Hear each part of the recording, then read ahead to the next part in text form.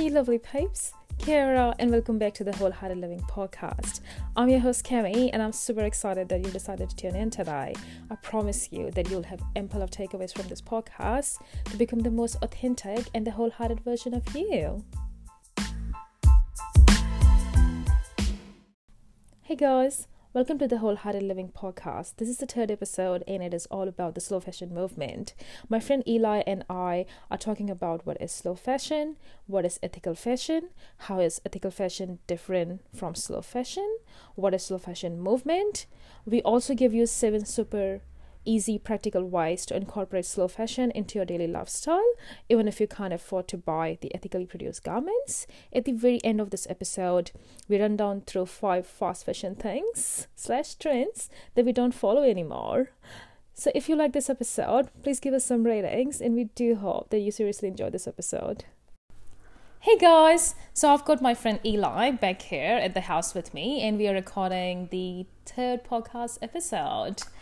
Hello. Eli, thank you so much for coming back and doing this podcast episode with me. Thanks for inviting me, Kemi. Oh, I'm so grateful. I was beyond stoked when you said yes to talk about slow fashion in this one, because I can't think of anyone else who is more of an expert around slow fashion. Oh, great. Well, hopefully through my lens, I'll be able to impart some information to your listeners and yeah, let's get going. So you do have a lot of background around fashion designing. I don't know if I'd say a lot, but I certainly do have a background in design. Yeah. Do you want me to? Yes, please. Yeah. That would be, I think, really good for our audience to kind of get that perspective. Okay, cool. Yeah. So in a previous life, I used to study design amongst a couple of other disciplines, but after I stopped studying, I ended up working in the fashion industry for a couple of years. Yeah. So interned for a couple of New Zealand fashion companies, and then ended up working for a local fashion company. Oh, cool. Yeah, so I was based in the workroom mainly, dealing with production issues and sampling, as well as finishing leather goods, as well as marketing. Oh, cool. So how long were you in that industry? So I worked with the fashion designer for about 3 years. Obviously, I did study for 3 years before that. Yeah. And then in total, probably interned for about half a year in a couple of organizations. So leather goods, fashion journalism. Yeah. With or the kind of brands that we're working with, those brands are ethical, sustainable brands, right? So the company that I worked for, their whole ethos was sustainable, ethical fashion, slow fashion as well. So we only dealt with 2 fashion cycles, so summer, spring, and autumn, winter. Wow. Yeah. And so it seems quite appropriate to be in this podcast today, because we're going to be discussing slow fashion. Yeah. And sort of ethical fashion is a part of that. Yeah, absolutely. So what do you think slow fashion means for you, from your lens? Slow fashion? Yeah. Well, I suppose it depends if you were talking from a consumer or a designer perspective. Yeah. From a consumer's perspective, I think slow fashion is not being beholden to the trends that are sort of littered around fast fashion circles. Yeah. Being considered with any purchases that you acquire, maintaining a smaller wardrobe. Yeah. Being more aware of where your garment's coming from, the processes that were the processes that were made to create the garment itself, and then just the practices of the businesses as well. If it's ethical, if they're sourcing from sustainable farms, or I suppose other sustainable businesses when it comes to textiles. If they're paying fair wages to their employees, all that sort of stuff. I think fair wages is pretty much kind of a very key point, right? Because I remember at my previous work, I was just sitting in my cubicle, and I was talking about how impressed I am with one of the local New Zealand Australian brand, and my colleague goes but there's some sort of ranking that comes out every year like how good there is. I don't really clearly recall what ranking she was talking about, but she said that the brand that I was going on about was like ranked very low, because even though they charge their customers a lot of money saying that they are like really good products, but they don't pay fair wages to their employees. I do know what you mean. I don't actually recall what the ranking system was called, but there were a couple of local New Zealand companies that I think were in a bit of a mess last year when their practices came to the fore, and it was shown that they didn't actually practice an ethical or they didn't maintain an ethical business. It, right? And what was shocking was like one of like the brands, like it's a fast fashion brand, and they have really cheap stuff, but that in that ranking they were like in the middle, they were like higher with respect to those like brands that actually charge us way more money. So it was kind of like we talked about it in my bit of an eye-opener. It was a bit of an eye-opener. So I reckon that's a very key point. So for me, slow fashion, because I mean I don't have like I'm just a consumer. I've never been in designing or any, like I don't have the background. So for me, slow fashion is kind of like a two-part definition. So part one for me is being deliberate about the purchase, meaning where is that product coming from and how I'm buying it. So around how I'm buying it, we touched a bit on this in our last podcast episode when we talked about how you and I both really question the purpose of the thing that we are buying and how we plan our purchase. And where that item comes from is still a bit new to me. Like I don't order cheap clothing items from overseas anymore. I usually go to like my local stores and I buy from there. And so that's the part one for me, like the process when I buy an item, the amount of thought that goes into planning that purchase, and then where I'm going to get that item from. And then part two of the definition for slow fashion for me is that once that item has entered my house, my life, my closet, how much use I'm getting out of that item, like that's really key for me. So I use cost per wear and number of wears. You actually use an app as well, don't you? So I use Stylebook app, and the process for me is as soon as I get an item and I've removed the tags, I will add an entry into my Stylebook app, and Stylebook app will take the photo of the item, the cost of that item, and then in the notes section I'll just add when that item was purchased, like what date it is today, because that kind of like gives me a good idea of like how long back was, like how old is this product, how long it has been with me. And so that's the process. When an item enters into my house, it goes into Stylebook, and it sounds like a lot of effort, but trust me, when you've been using that app for like 2 years in a row, you've recorded like 2,000 items on it, it becomes like riding a bike. It's exactly right. It takes me literally 2 minutes now to add my first entry. And then every time that I use that item, I add a calendar entry. So then Stylebook automatically like calculates the cost per wear of that item for me, and it also tracks the calendar entries, which tells me the number of wears, like how many number of wears I've had for that item. So I can like look at the Stylebook app at any time, and I can look at anything. And I can look at the cost per wear and the number of wears I've had. In a way, it almost seems like a game. Like, how low can I get this outfit to be? Exactly. So for me right now, the standard for number of wears is that I want every item that comes into my house to have between 30 to 50 wears. And then when it comes to cost per wear, every item for me, the cost per wear has to get down to $2 or less. So that is my motivation. Like that jacket from Zara we talked about last week. That jacket, I bought the jacket last month, and that jacket is down to $10 because I've already worn it 10 times. I've been wearing it like pretty much every day. So like I need to, like before this winter ends, like another month probably, I'm pretty sure I would have worn it another 10 times, and then the cost per wear for that item would be like $5 probably, something. So and I would already have like 20 wears just in this season. It's interesting because there is also a hashtag going on Instagram, is hashtag 30 ways. And a lot of Instagram influencers who are more into slow fashion or sustainable fashion, they're all following that trend. What is the trend entail? So the trend is it's pretty much what it says, like hashtag 30 wears. Like you keep on posting pictures of your items that are approaching 30 wears. So when you buy something, you have to wear it 30 times before you discard that item.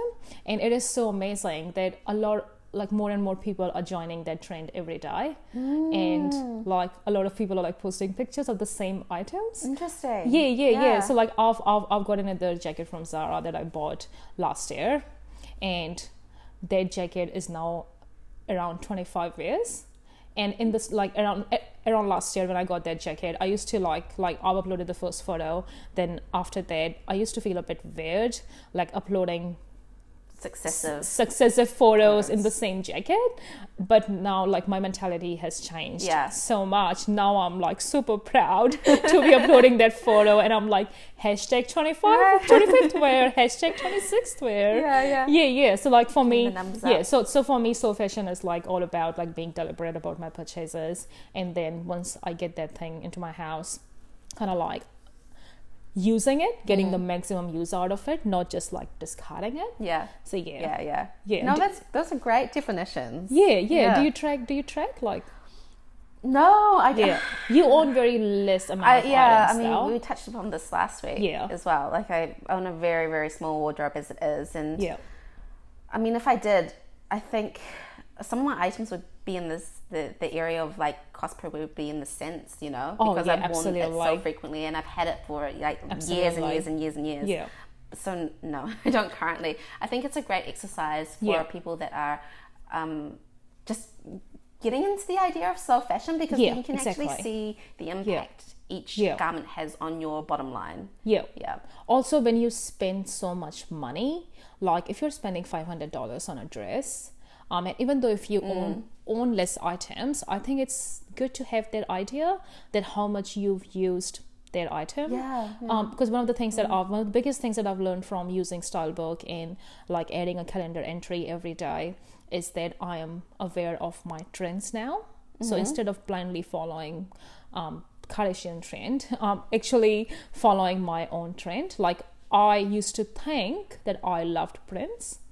But the kind of stuff that I buy and the kind of stuff that I actually wear on a daily basis is plain and neutral. So for me, like now I don't buy Prince at all. I just buy neutrals because that is my trend. So yeah, I think you become like very aware of what your trends are. That's a good point as well. Seeing what you are actually actively consuming. Cool. So I also wanted to give our audience a bit of background around the slow fashion movement, because that's kind of like the other thing that's coming up a lot. So slow fashion movement is pretty much a revolution against the fast fashion world. You know how people consume items, like we are consuming fast food, like you were saying, right? The company that you used to work with, they had like two fashion cycles, but the fast fashion brands nowadays like Zara, H&M, it's like a new collection every week. They do 52 collections. Like I mean, no wonder people are consuming clothes like fast food, right? 52 collections, like pretty much a new trend coming out every week. Like it's insane, right? Pretty insane. It is pretty insane. So there's a slow fashion movement is all about saying no to that culture of consuming clothes as fast as food. So it is pretty much in line with like healthy food, you know, like be aware of where your food comes from and how it's being, how your body consumes it, how your body feels after once you've consumed it. So it's pretty much the same approach for kind of like fashion. Like when it comes to fashion, slow down, put a pause and think about what you're doing and how much use you're going to get out of it, and literally kind of like questioning the value, like why you are doing it. So I think that is pretty much the slow fashion movement, and I am glad that we are able to contribute a little bit into kind of like educating our audience and join the slow fashion movement. Well, that was a really great sort of breakdown of the slow fashion movement and the intent of it. And it's exactly that, just consuming less, being intentional consuming with your less purchases, knowing where your garments are coming from. Exactly. So let's talk to our audience around slow fashion versus ethical fashion. Okay. Because from what I understand, ethical fashion is a part of slow fashion. It's not entirely, like ethical fashion is a subset of slow fashion. Like slow fashion is the big umbrella. You would hope so.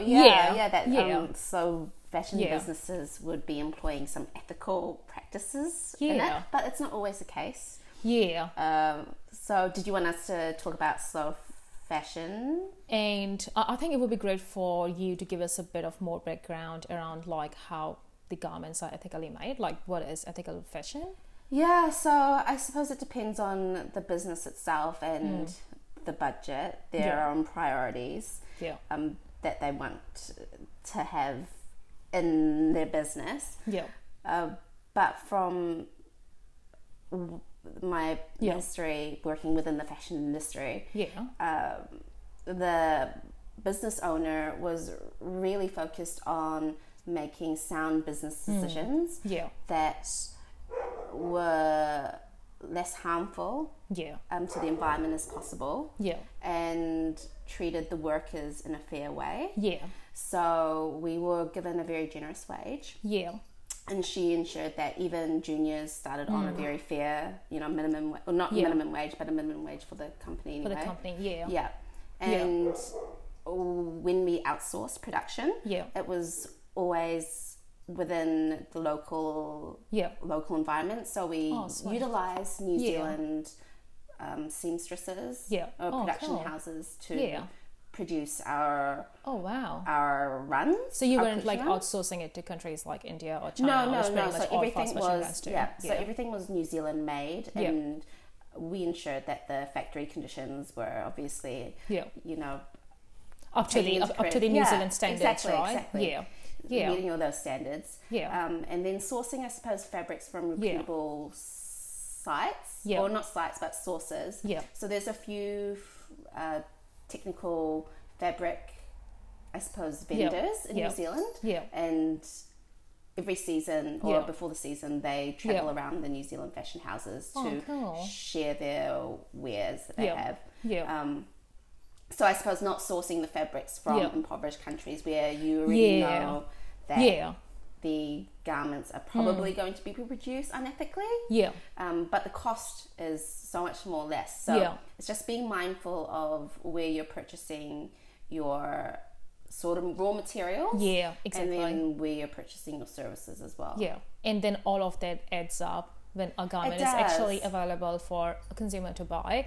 All of that costs so unfortunately, like we mentioned in a previous segment, that the costs tend to run high if you're purchasing from a local New Zealand fashion company, and because there are higher costs, you can't compete labor's to third world country expensive, right? Processes. It's just impossible.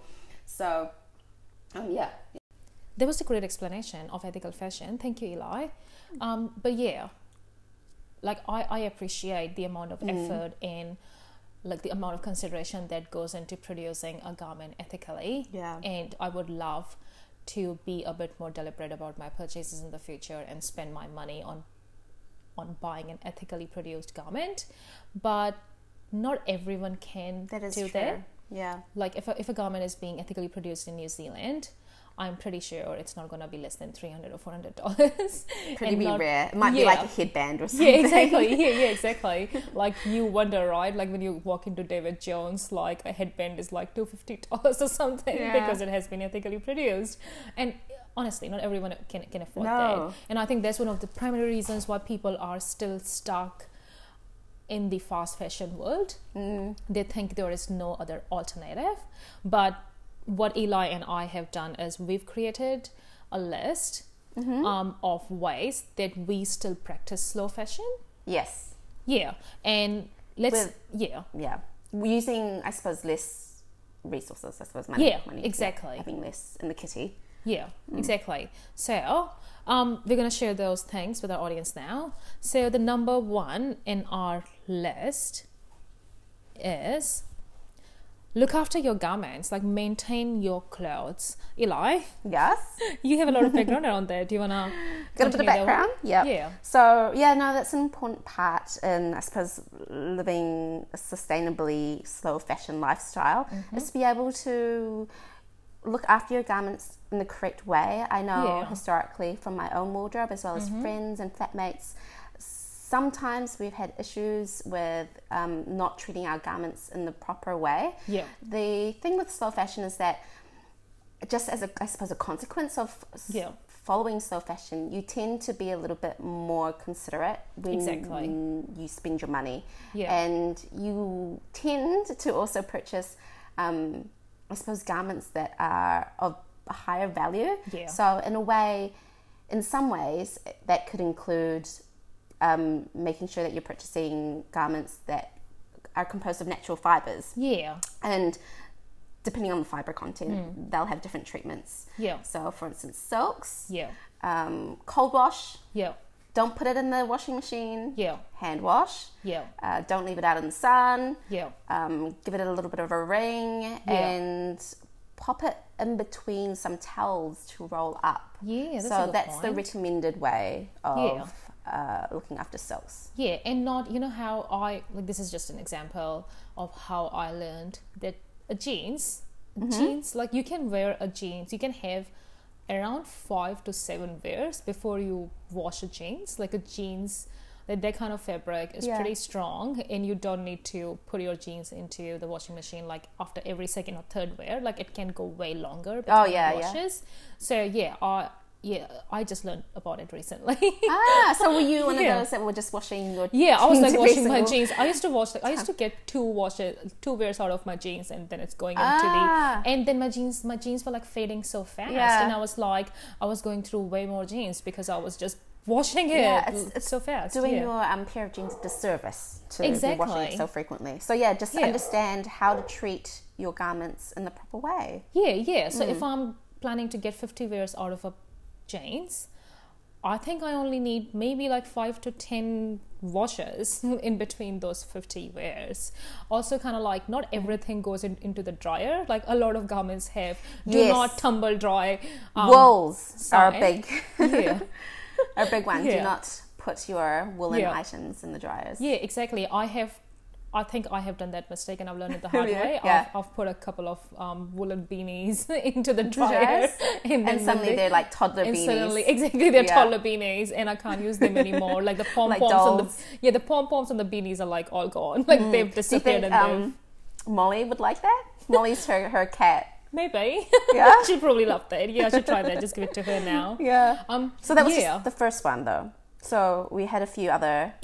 So the next one on our list is spend on quality over quantity. So we talked about this in our last podcast episode as well. Yeah, we where did. I gave an example of that spending $100 on a top was always such a big deal for me because I was spending $10 on 10 tops previously, which I was buying from a fast fashion store like Miro or Glassons.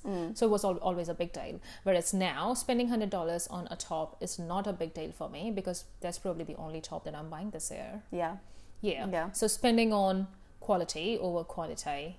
And also like the longevity, like when you spend on quality, like you were talking about the fabrics, right? Like long-lasting fabrics.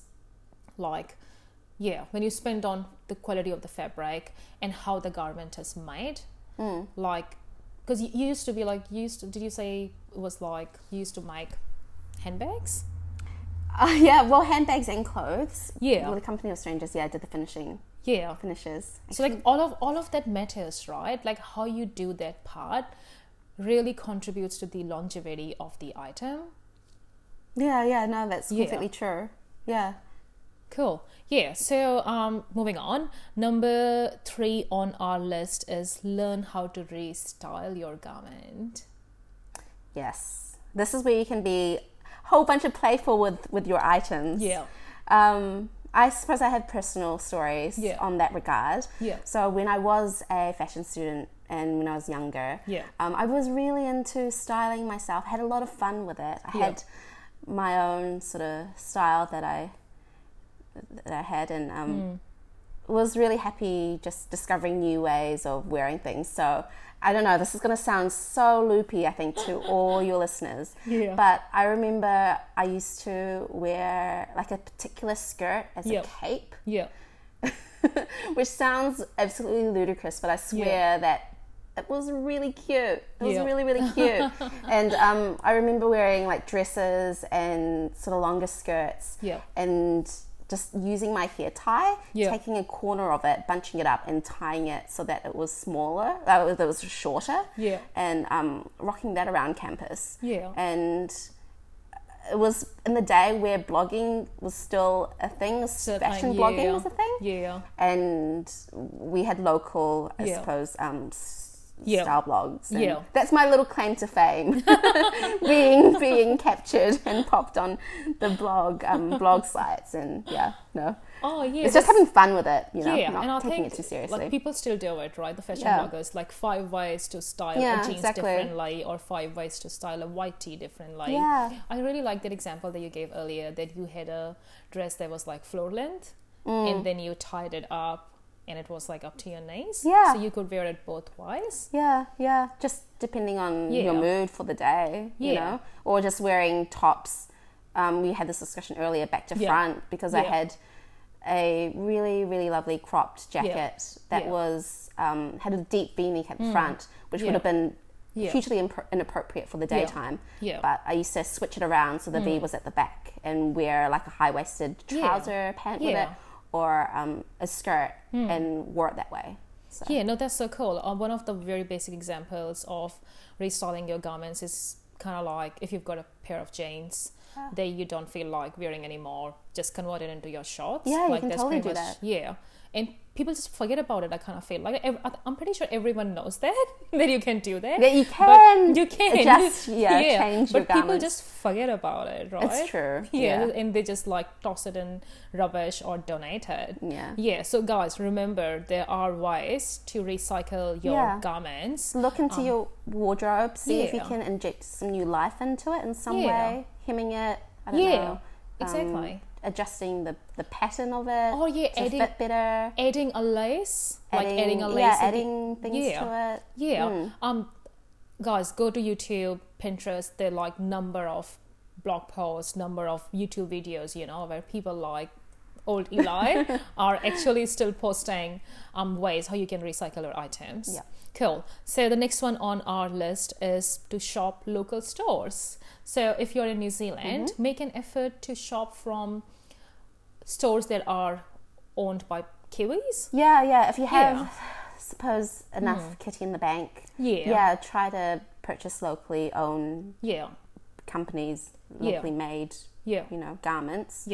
But for those that aren't, that don't have the resources, there's a lot of marketplaces online that you can look into, like ASOS, absolutely, Urban Outfitters. Urban Outfitters. What else is? Wish, is that a thing? But isn't it like a Chinese? I have no idea. I think Wish is probably a Chinese. I think it's Chinese on. Okay, I'm not quite sure, but I don't probably think not ethical fashion then. No, it's not ethical fashion. But I kind of feel like our local brands, like our local Aussie and Kiwi brands, like Just Jeans, like, because I saw a video on YouTube about Just Jeans, like. Just Jeans is a fast fashion brand, but they have started incorporating ethically made jeans. Like, they've got a couple of fashion lines that are like, those jeans are all ethically made. So if you're buying from Just Jeans, go and make an effort to check out that ethically made, ethically produced garment and see if you like it. And it's not a big deal spending $30 or $40 extra. I mean, if it's not a big deal, then just go do it. I would totally do it. I mean, these are all investments, really. You know. And what I've noticed lately is in the New Zealand, the Wellington stores, pretty much every store now has ethically produced or sustainably produced garments. Like they have, like they have tags as well. I think people are asking for it. It's becoming more of an important feature of sort of fashion brands in New Zealand. Exactly. And there's a whole range of you know, different types of brands with different types of prices. So you don't have to go the likes of Zambezi and Nong exactly. Karen Walker. Yeah. You've got a, I don't know, Thing, All Black, Strong Girlfriends. Yeah. No, guys, just keep an open eye and look around. If you need to do some Google search, do it. Just make an effort to check the tag if that article has been ethically made or not. Yeah, cool. The next one on our list is the exciting one, and I've got a very exciting story around this. Will sound funny. To buy secondhand items or pre-owned items. Okay, what's the story? So the story for me is like in the last podcast episode, we talked about how I sell all of my stuff. Like I've sold pretty much all of my stuff. Yeah. But the funny thing is, I have never ever owned a pre-owned item. Okay. So even though I am on Marketplace all the time selling my own shit, but I never ever buy a second-hand item from someone else. You haven't? No, I haven't. Gotta change that. I know I gotta change that. But the biggest reason for that is because I grew up in India, right? And according to our culture, buying or getting a pre-owned item is kind of like bad voodoo. Yeah. Bad chi. I understand that. Yeah, no, we kind of touched on this sort of off the record earlier. Yeah. And no, my parents' culture is exactly the same. Yeah. So it's like this is a bad voodoo attached to owning pre-loved items. Yeah, because so like, and I don't think if people do that in India now, like selling their items, like buying second-hand items. But like I remember the first car that my parents bought was a second-hand car. Yeah, and they did like a lot of ceremonies around kind of like purifying that car so that any bad chi or bad voodoo would leave the car and then it would be safe for my parents to drive. So and imagine if you have to do with that like pretty much every item. That would be a big deal. So I can't clearly recall if I've ever owned a pre-owned item. What's your mindset these days? I think I have changed. Okay. I would now happily buy a second-hand item, but it has taken a very, very long time to erase all of that things that I actually grew up with. Like I was hardwired to believe that pre-owned second-hand item is bad voodoo. Yeah. So it has taken a really long time for me to unlearn that, and now I'm comfortable owning pre-owned items. Yeah. Cool. You do buy, like you do check thrift stores and vintage shops and. Yeah, I mean, I don't really purchase too much, but I do like window shopping. I think for me, it's just about collecting research. So maybe I have an idea that I'd want to purchase something in the future. And I certainly don't make any decisions like the day before the weekend. I wouldn't just rush out and grab an item. But just part of research, just seeing what's out there. And I think my preference is just to buy secondhand because I don't know, I don't really want to contribute to consuming that production more, right? Exactly, because you did told me that your acne studio boots were from Trade Me, right? I saw some price. Which I was really stoked with, but I mean it's just occasionally looking up on those sort of sites like Trade Me. I think there's probably a Facebook marketplace. I don't have a Facebook, so I can never loiter around there. But I'm probably the best person to talk about Facebook Marketplace. I've sold so much shit on Facebook Marketplace this year. Like I've made like $3,000, more than $3,000. I've stopped counting now because it's kind of like becoming a bit pedantic. But Facebook Marketplace is kind of like a big spot where people can sell or buy secondhand items. Do they do exchanges as well? Can you just exchange? I think some groups do exchange. Like there is a group, there's a local group for where I live. They do like a swap. Like you can exchange or swap. I've never done that, but I do sell a lot of stuff and I have made a lot of money. But I've been wanting to buy a new skirt lately, and for the first time ever in my life, I actually have been checking out Marketplace as well to see if there is a nice piece that someone maybe that'd be your first acquisition. I know, like secondhand. That would be cool. So guys, like I know anyone who is not from an Indian background or from an Asian background will probably be already doing that. But if you're like me and Eli and you believe in like bad voodoo, kind of like with pre-owned items. Not now obviously, but growing up with that. But if you still believe that, then might be good to make be a bit more conscious about it and question why you think like that, and try to change it. Like give it a try. Absolutely. Like maybe buy a pre-owned item and see if you feel anything weird around it. But alongside all those marketplaces, thrift stores. Yeah, thrift stores. Oh, Wellington has Recycle like so boutique. many. Well, Recycle boutique, right? Like Wellington has so many thrift stores. Like that's pretty awesome. Yeah, and like you said, like when you buy a pre-owned item, you are practicing slow fashion. Like when you do not buy it from a retailer, from a shop, and you buy it from a person who's already used it, you are cutting off that production. Yeah, well, I suppose it's like, you're just not being involved in that whole part of consumer lifestyle. I suppose for the same reasons someone might be a vegetarian. They just don't want to be part of, you know. Yeah, no, absolutely. The mistreatment of animals, make an effort to shop from your local stores and buy second-hand items, pre-owned items, vintage thrifted stores. The next one on our list is learn how to mend your own clothes. And this is again kind of like a bit of background, like cultural background for me, because like so for like my mom actually taught me how to sew. So I actually hand sewing?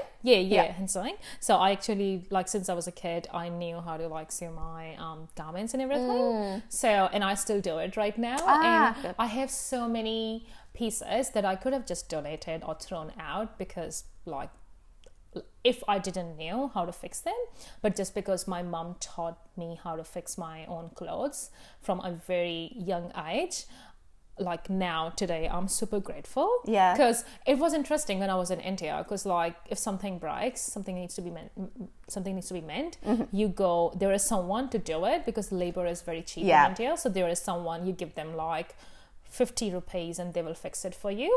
And it literally means, like, it's not a big deal. But then I moved to New Zealand and I wanted one of my dresses to be fixed, and I took it to the tailor. And suddenly a bigger deal, hey? It was $80 fucking dollars. I was like, holy shit. And I was like, no way. That dress is like $90 and I'm going to give $80 just to fix that dress. Like, no fucking way I'm spending that much money. So I waited till I went back home, gave it to my mom. She gave it to her tailor, and then he fixed it. And I think that was the point when I realized that this is stupid. Like, just learn. I could just learn. And then since then, I've been fixing all of my garments. So like learning how to fix your own garments, like seriously, like sewing and fixing your own zippers, because like zippers breaking is a very common thing that happens. And honestly, it's like one of the easiest ways to sustainably live a slow fashion lifestyle. Just learning how to mend your clothes. It's not difficult to learn how to use a domestic sewer as well, if you wanted something a little bit more cleaner than just hand sewing would give you. Also, one of my long-term goals is learn how to knit.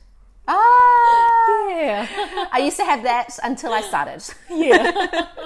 I know, like, all the girls grow up learning how to knit. At least in my culture, all girls grow up learning how to knit. Like, learning how to knit. See, I didn't know that about Indian culture. I didn't know that knitting was a mainstay hobby. Me and my sister were the only ones who actually never attempted to knit. But I know my mom used to knit all of her sweaters, and she also had like a knitting machine, which was like super complex, but like she used to make sweaters out of it. Like a domestic knitting machine? Yeah, like a domestic knitting machine. Like she used to do that. Like she would sit out in the sun with her machine, and she would just like keep on going. And you could also like make decent money out of it. Like if you sell it, you can kind of like make decent money out of it. So one of my long-term plans, if I ever have kids, is to start knitting their blankets. You'll have 9 months as well. I know, I'll have 9 months to learn and perfect so I can do that. But one of my long-term plans is to learn how to make our own clothes, and knitting is a really easy way. I don't know if I'd recommend. I don't know if I'd recommend it as like a actual thing, like from now on just make your own clothes, because it takes so much time. But knitting is fun, right? It is. So kudos to anyone who is already like knitting and already making their own beanies or socks or sweaters. Like, kudos to you people. It's like one of my long-term goals. Okay, so the very last one on our list is to shop your own closet. Like, we all own so much stuff. except Eli. Pretty much everyone that I know, because literally I don't know anyone else who owns only 50 items in their closet. I'm pretty sure everyone else that I'm talking to or who's listening to us owns way more than 100 items in their closet. And the best way is to go through periods where you do not purchase anything new, and you just use the items that you have in your closet. And a very good way to do that is capsule wardrobe. So capsule wardrobe has been catching up, like I think over the last 2 years. Like it became really famous in 2018. Like all the big people or the big names were talking about capsule wardrobe. So can you let I suppose the listeners know what exactly is a capsule wardrobe? Yeah, with pleasure. So capsule wardrobe is more kind of like around the seasons. So like spring, summer. If you have, say you've got 100 items in your closet, in your entire closet, so you're going to choose 30 items out of those 100 items that would fit the spring, summer season. And then for the next 3 months, while you go through your spring, summer season, you only rotate between those 30 items. And then once the spring, summer season is done, and you're moving into your autumn, winter, you pull out another 30 items and you go through them and you pack the previous seasons. Yeah.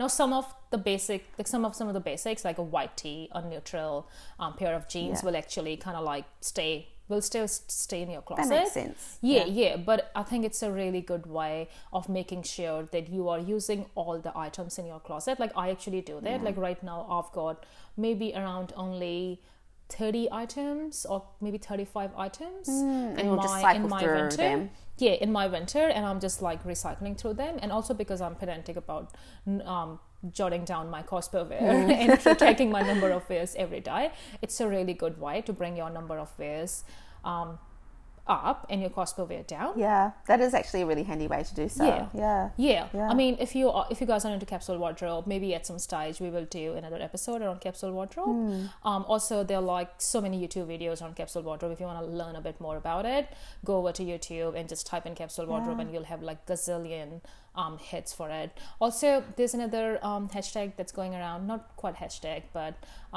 it's called Project 333.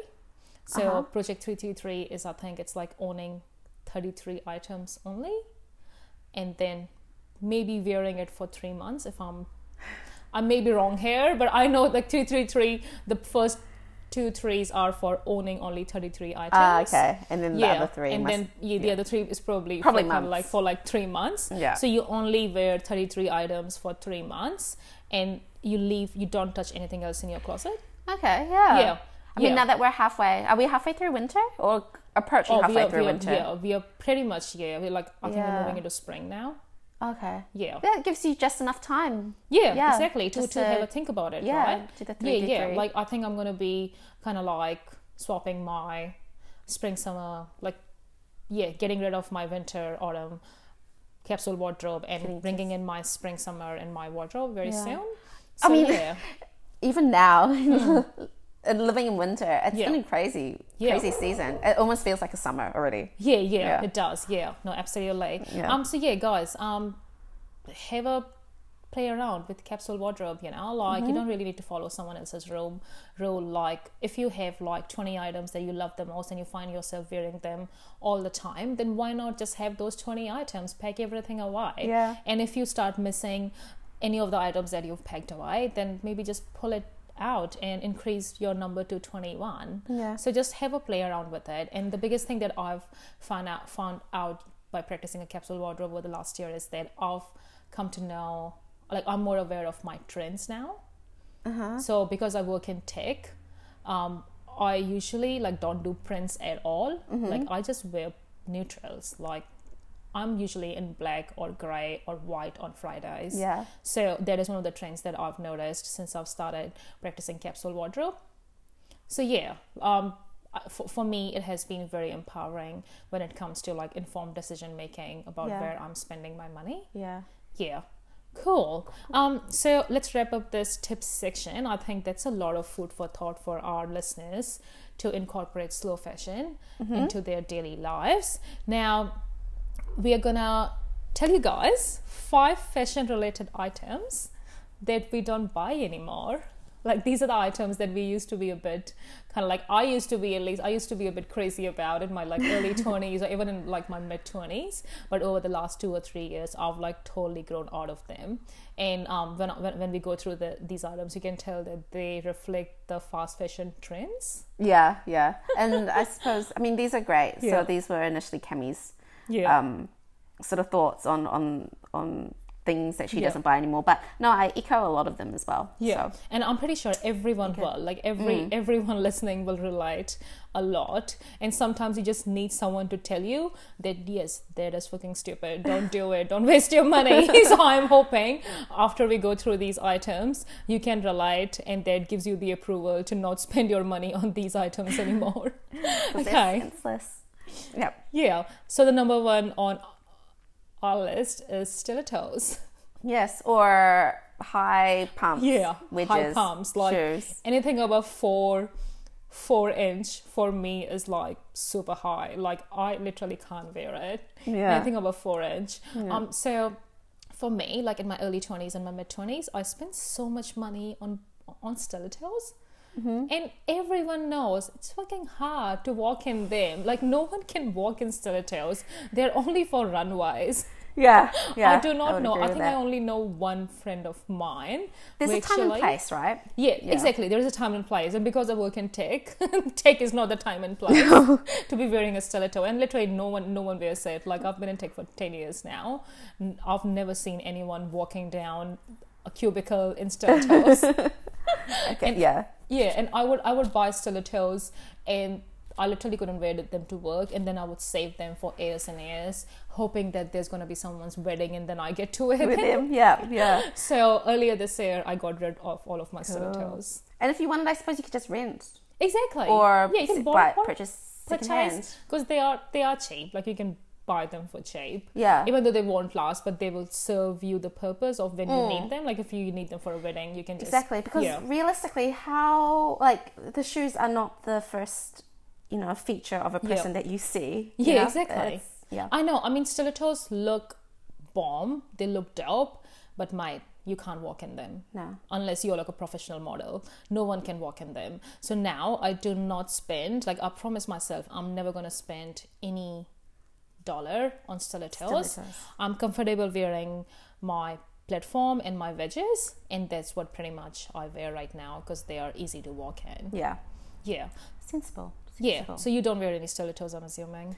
No, I never really was a stiletto girl. I used to wear just like platforms. Yeah. So just shoes, shoes with heels that were thicker.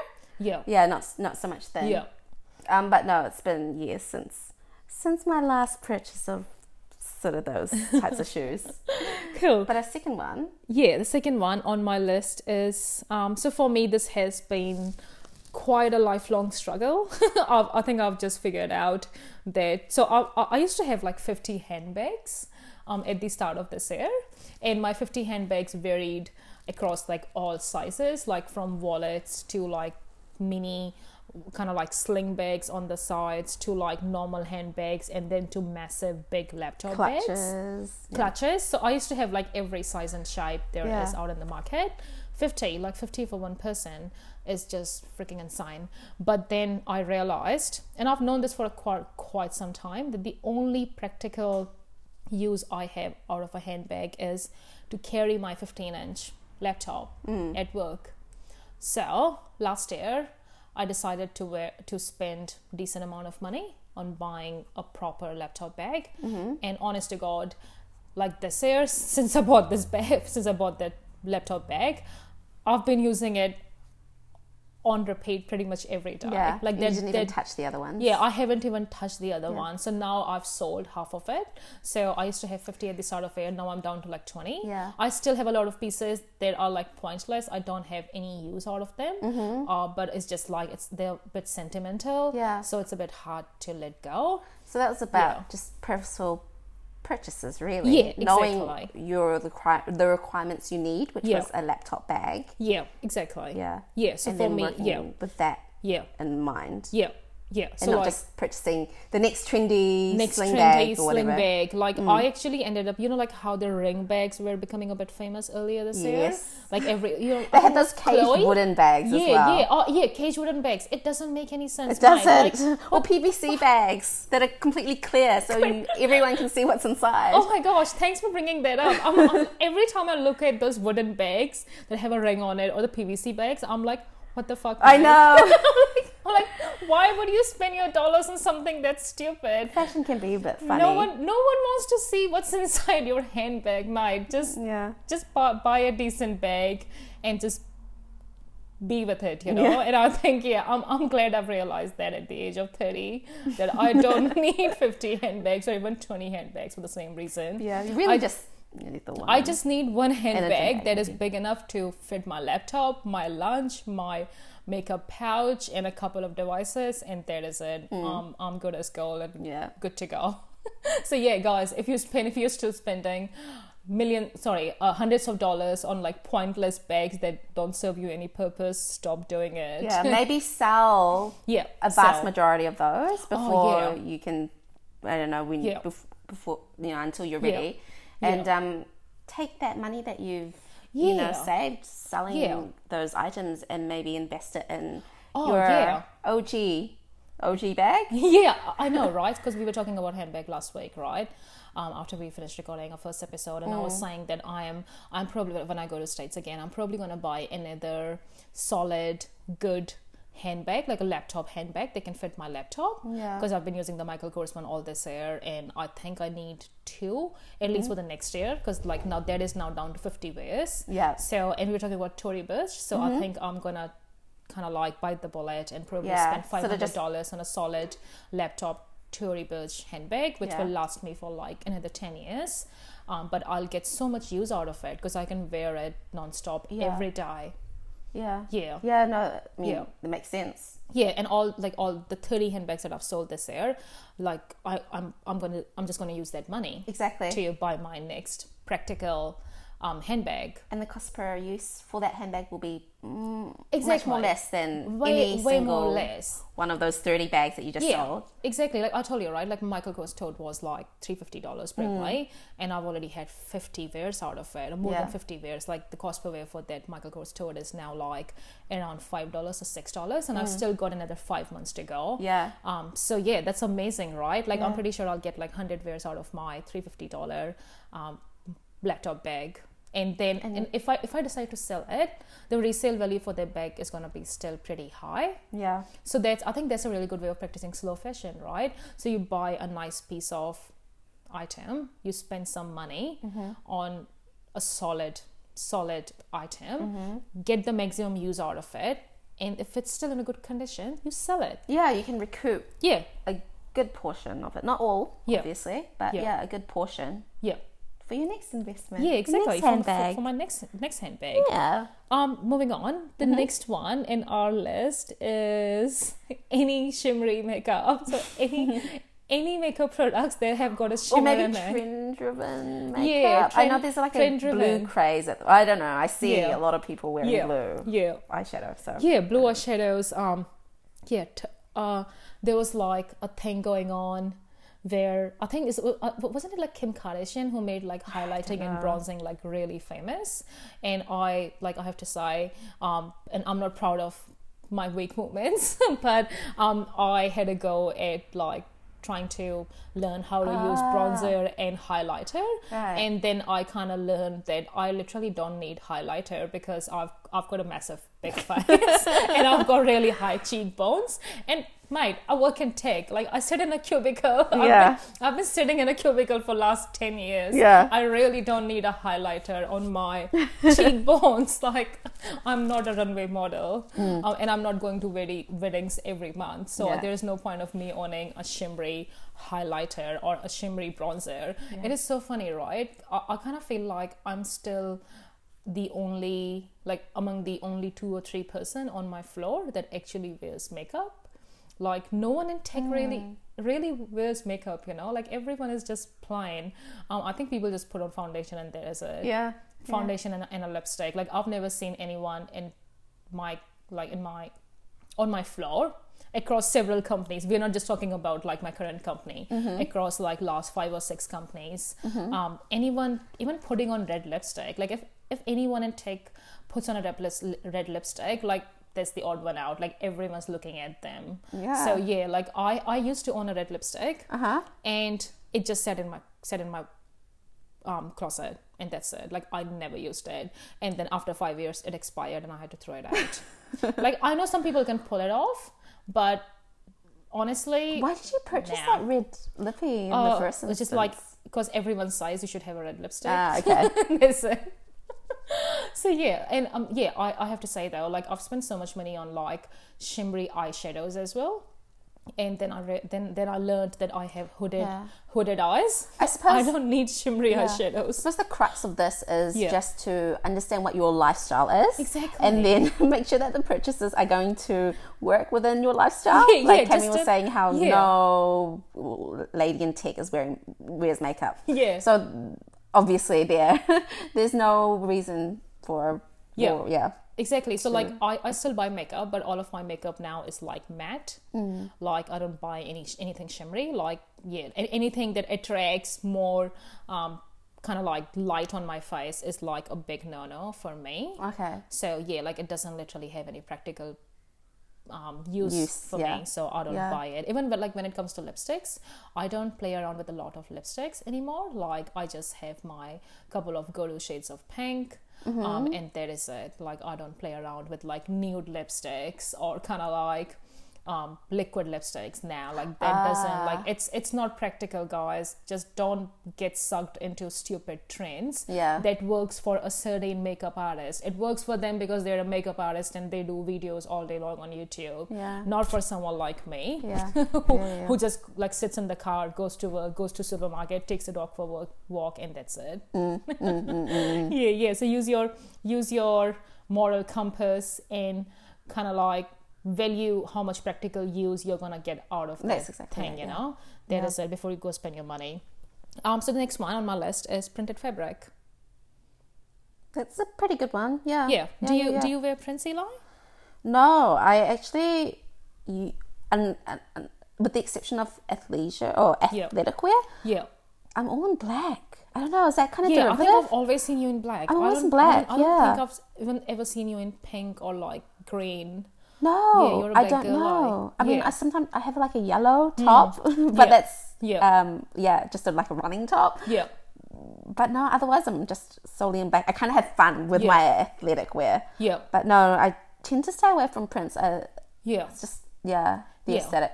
Oh, that's cool. I'm comfortable in. And I've actually noticed that like people in New Zealand don't wear print a lot. Like I usually see people in more kind of like neutrals. And I think it also kind of like reflects the culture that we come from.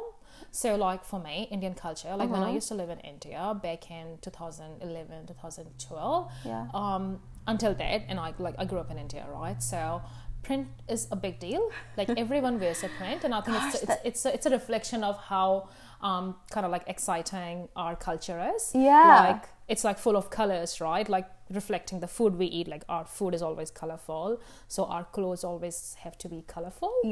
And I remember people even in tech, when I used to work back in India, people even in tech would turn up in like bright colors, and it was totally okay. Whereas then when I moved to New Zealand, like no one wears print, and over the last 2 years, like I've literally reduced down. Like I think I only have like a couple of pieces that are printed. I've found that I'm way more comfortable wearing neutrals to work, so I don't spend any money on prints. And also when it comes to prints, it's kind of like a good print. Like most of the prints I feel are like cheap prints. What do you mean? So cheap print is like, it's kind of like, it's not a cute print. It's just like someone just put it through like a word out. Copy paste. Like it hasn't been thought well.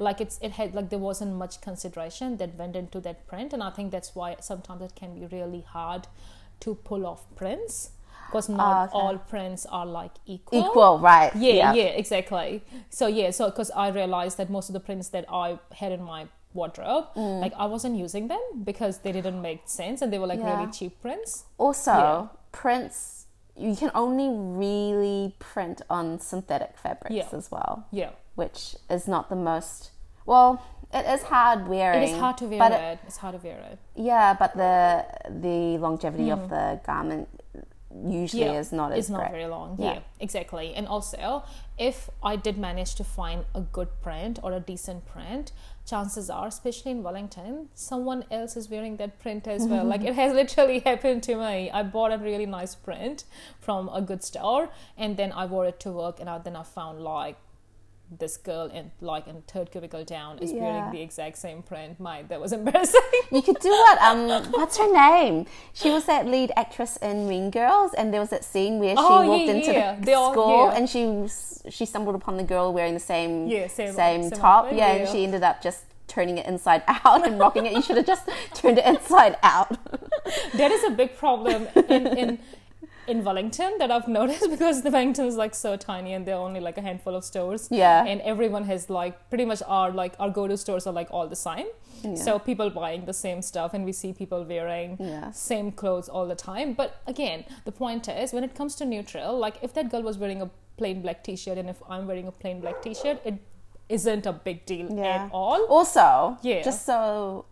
It's actually not a huge deal. I don't think so. It's a huge deal. No, it's not a huge deal at all. Like today, I'm way more comfortable looking like someone else. Like I'm absolutely fine with it. Yeah. Like my clothes don't define who I am or my style. Like I have evolved definitely, but I think like for me, prints are hard to pull, and neutrals are way easier. Like neutrals go with everything. Yeah. So if I'm spending a lot of money, I would spend that money on a solid black t-shirt or a solid white t-shirt. And also, if you've made the commitment to live with a smaller wardrobe, then neutrals makes a whole bunch of sense, because it's just going to match, right? So much easier. Yeah.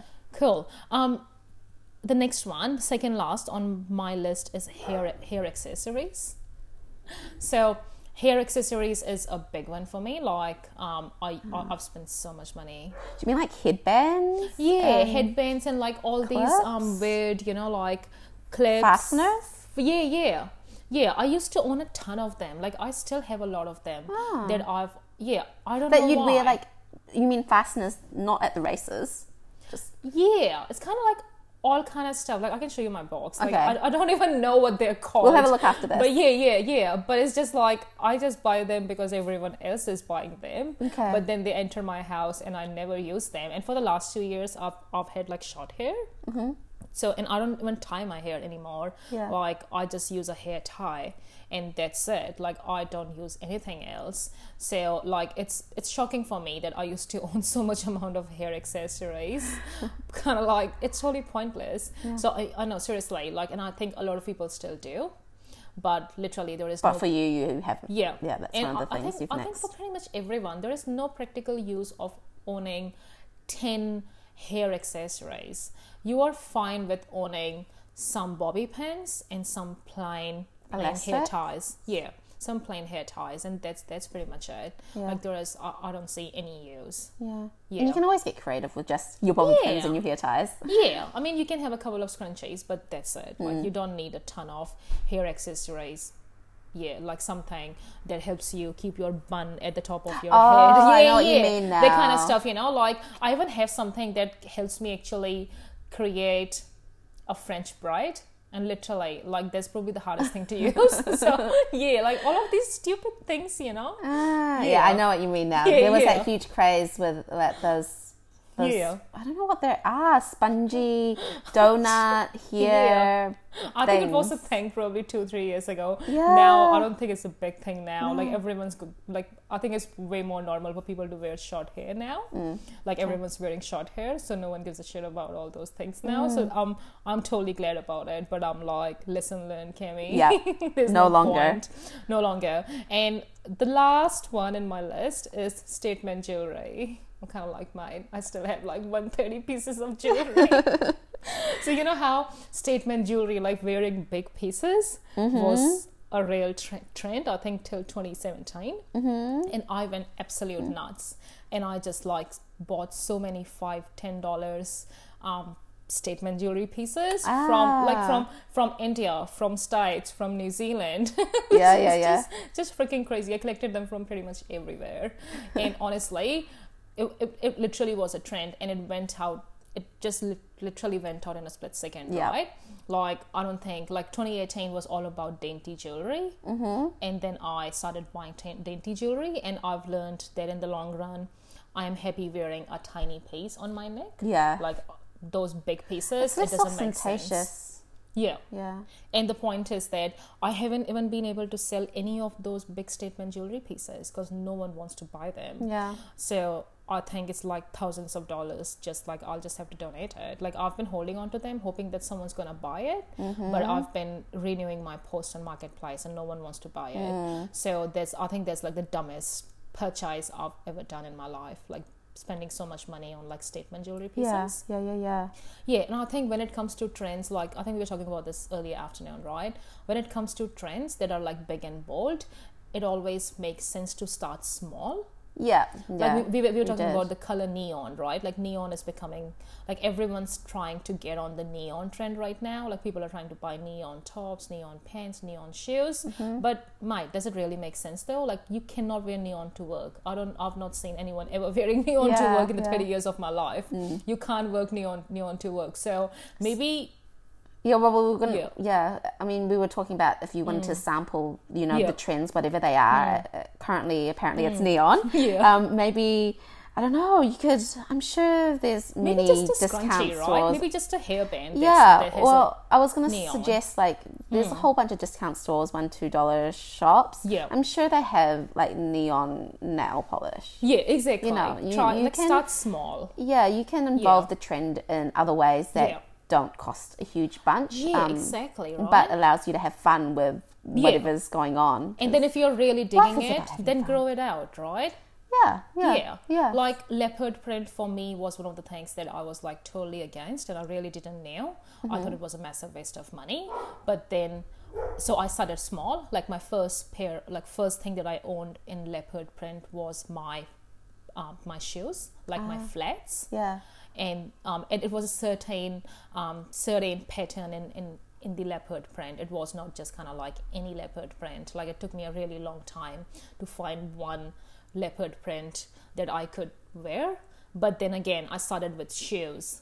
And once I knew I was happy with the shoes, then I bought a leopard print scarf. Because the scarf is like, if I don't like it, I'm just going to take it off. And then the scarf suited a lot. So then I actually went ahead and bought a jumper in leopard print. Wow, that's a big I know, that's like a big goal, but it was like, I actually didn't even buy it. Like, my partner gifted it to me. Okay. But I actually really love it. And I've been wearing it pretty much every week all this winter. But that's one of the examples where, like, if you are not comfortable about the trend, if it's big and bold, don't just like jump into it. Start small. Start with a nail polish, like you were saying, or maybe start with like shoes, flats, like I did. So that's a more sensible and pragmatic approach to like building up to a trend. So there was pretty much all I had in my list, but I think there was a lot of items that everyone can relate to. Because I had a think, and mine were very, very similar. I actually call them dumb purchases because they were like dumb purchases. Like they were like 100% dumb purchases for me. Hey, but we made them so that maybe you guys won't. Yeah, you guys won't. You guys don't need to spend your money. Or next time a big trend. Because you know how the clips are coming back? The big white Tic Tac clips. I think Kendall Jenner started wearing it. I didn't know. And now everyone's wearing it. And I used to own so much of them, because they were famous back in 2010, 2011, because I remember owning a lot of them. And I still had them till last year, and I donated all of them to Salvation Army. And then come this year, Kendall Jenner started the trend again, and everyone's wearing it. But I'm pretty sure it's not practical, because they're like big. They're pretty big. And most of them are like white. Are they? Yeah. I don't see that trend sticking around. I mean, it will probably go back and then come back again in like next 10 years. But I'm not going to waste my money this time. Just learn from your mistakes. And also just rock your own sort of aesthetic, Like, fashion is fun, but it's not the be all and end all of I don't know of how a person is. You know, it's just their exterior. It's just about having fun. Cool, awesome. Guys, we hope you really enjoyed this podcast episode. It has been a really long one. Yes. But we really hope like you can relate on a lot of topics that we discussed. We would love for you to give us some feedback. If you like it, give us some ratings on the podcast, and we will leave a lot of show notes for the links that you can find for the blog and the YouTube channels that I was talking about. Just check out show notes. So we'll talk to you next week again. Till then, bye guys. Bye-bye.